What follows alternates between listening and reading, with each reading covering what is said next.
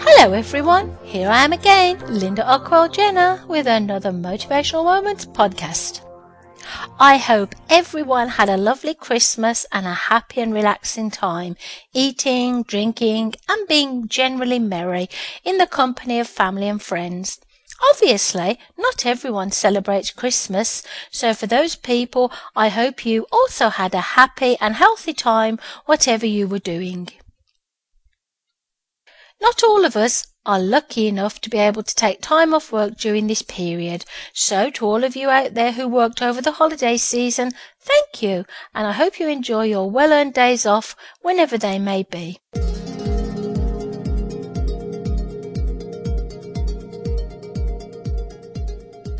This morning, Dave, my long-suffering husband, and myself woke up feeling a bit blah, as you do after Boxing Day, and we turned on the TV to catch up on world and local news.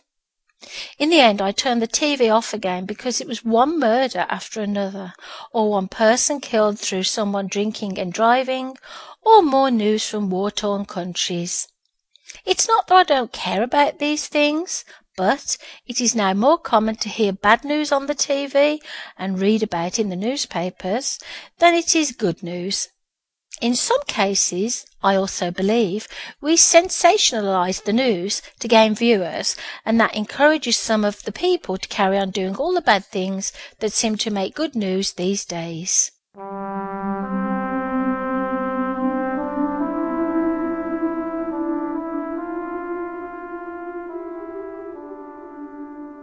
As I look out of my window and I see snowflakes falling onto an already white ground, and I groan inwardly as I am not a winter person in any way. Luckily for me, I do not have to drive anywhere this week, so I can enjoy the warmth of my home and not worry about the state of the roads. Saying that though, I read about how one organisation who deals with safety on the roads stated that there are in fact no such thing as accidents on the road. When we take our minds off driving, or we are distracted in some way, or even just lazy in our driving habits, that's when accidents happen. It's not rocket science to realise that keeping a safe distance away from the vehicle in front, whatever the weather, and not overtaking in places that it is not allowed, will help our quest for safer roads. Then we have the road racers who think that it's clever weaving in and out of traffic to show everyone their car is faster and they drive better than anyone else. Listen up, people out there whose driving habits are less than adequate.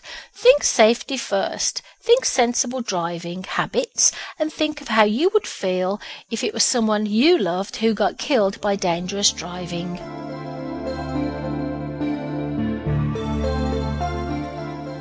Well, I hope I'm not alone when I admit I ate a bit too much this Christmas and I put on a few pounds. I also failed to make sure I went out for my daily walks with Dave, partly due to the snow, but also due to pressure of work. I know these are really excuses wrapped up in my desire to hide the fact I got lazy, but I'm making an effort and hope to drag Dave around the shopping mall soon to take a look at what's on offer. We really have no need of any of the bargains out there, but walking around the shopping malls is exercise and can help in our quest to lose a few pounds and to feel fitter and healthier. My New Year resolution, or one of them, is to walk a little more each day and tone up my body, and I really do love to walk with Dave every evening. We live in an area with the ski hills close by and the Grand River, which has lots of walking trails, and I find walking relaxes me and some of the tension of the day disappears. Walking is also an excellent way for Dave and I to connect and talk about how our day went and any other news we may want to share with each other. As I sit here all snuggled up in the warm, I reflect on the past year and thank goodness for all my blessings. I would not be telling the truth if I said that 2007 had been lacking in challenges. In fact, 2007 has been one of the most challenging years for a long time. Personal, work and health challenges have followed myself and my family around for what seems like a long, long year.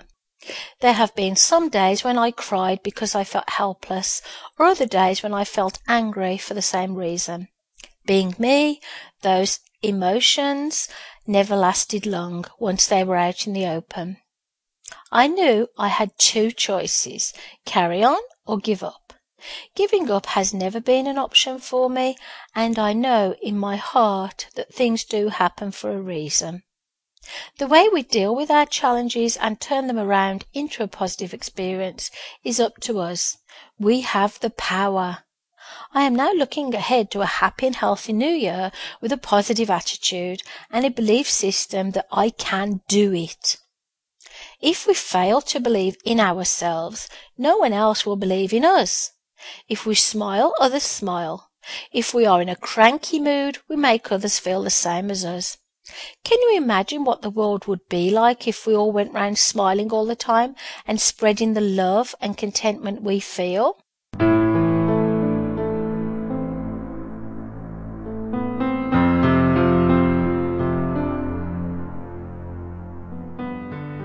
So, I am guessing, first of all, many of us have to get the New Year's Eve celebrations out of the way before we feel we can move on with the New Year. For myself, New Year's Eve is a sad but also exciting time. I look back on times long gone, of times when I was a child and my parents were still alive. Way back then, like most children, I failed to appreciate the importance of this time with my parents.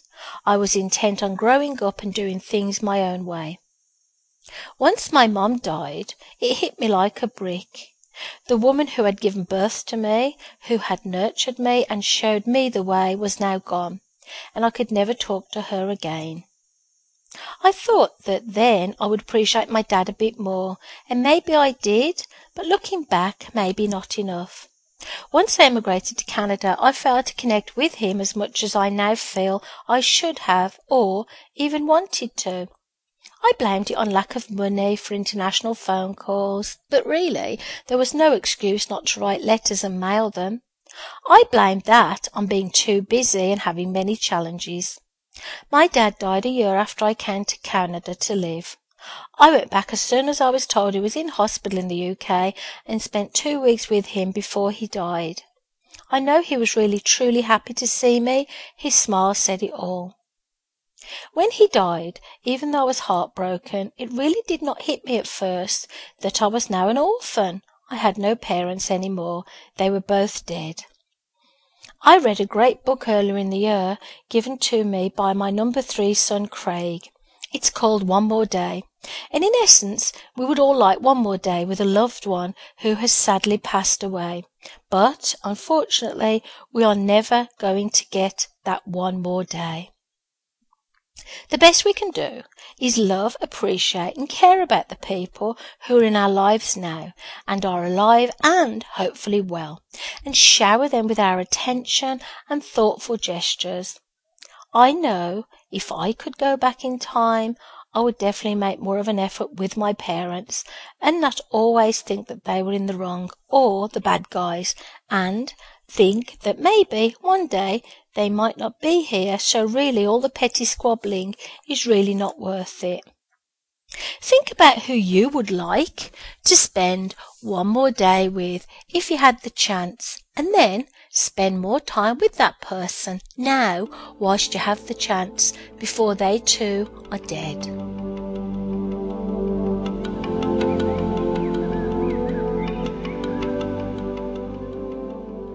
Well, it's that time again where I say that's all for now, but I will be back in January, a new year, with an even better and more interesting Motivational Moments podcast than this one, if that's even possible. Until then, happy holidays, happy new year, and remember to think about if you had only one more day to spend with someone, who would it be? check out my website at www.motivationalsteps.com. And if you are thinking of hosting an event, a conference, or some such thing, why not find out more about me and you will realize that I am the keynote speaker for you. Bye for now. See you soon. Until then, take care.